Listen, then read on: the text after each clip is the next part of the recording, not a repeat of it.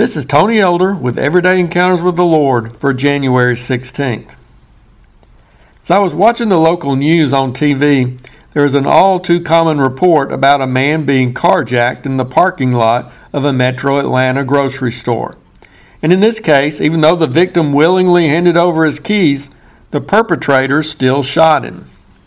However, what gained my attention even more were the comments of the other customers whom the reporter interviewed about this incident. One man stated that he thought what the carjackers had done was a little excessive.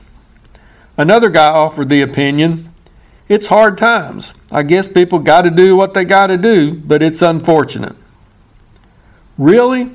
Have we become so accustomed to crime that we're ready to excuse people for committing such acts? Yes, it was unnecessary and excessive to have shot the victim, but trying to steal his vehicle in the first place was excessive too. And did these individuals gotta do what they did? I don't think so. No matter how hard the times and how tough a spot we might find ourselves in, we have a choice in how we respond to those difficulties. In most, if not all cases, there are better options than resorting to criminal activity. Such attitudes in our society toward those who break the law should disturb us. But we should also guard against developing a similar mentality when it comes to our own acts of wrongdoing. And I'm not just referring to actions which could result in our being arrested and jailed. I'm talking about anything that God would classify as sin.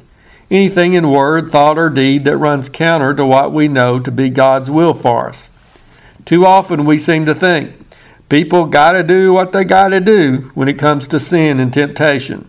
For example, it might be suggested that adultery was understandable under those circumstances. After all, the person was in an unhappy marriage and his needs weren't getting met. Or another person was in a tough spot in which she felt like she had to cheat or lie in order to avoid some negative consequences. We tend to focus on the fact that we're only human, we're weak, and we're susceptible to temptation. We may not come out and say it, but we often feel like we have no choice but to sin. However, that's not the way the Bible pictures the life of a follower of Christ. Now, on the one hand, we won't live sinless lives. 1 John 2:1 says, "If anyone sins, we have an advocate with the Father, Jesus Christ." And 1 John 1:9, "If we confess our sins, He is faithful and just to forgive us our sins." But squeezed between those statements is another truth in 1 John 2:1.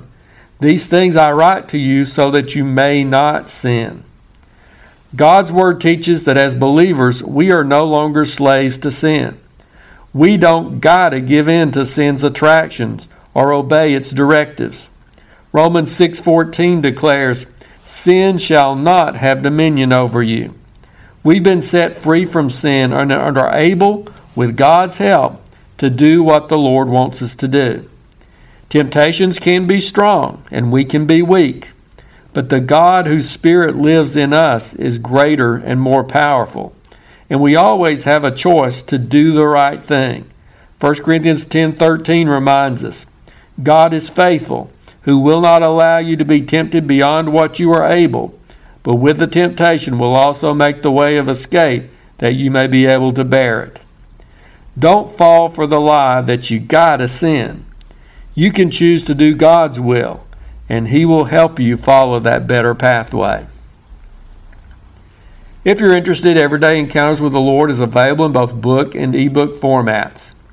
And now I pray that you'll encounter the Lord today in your own everyday experiences.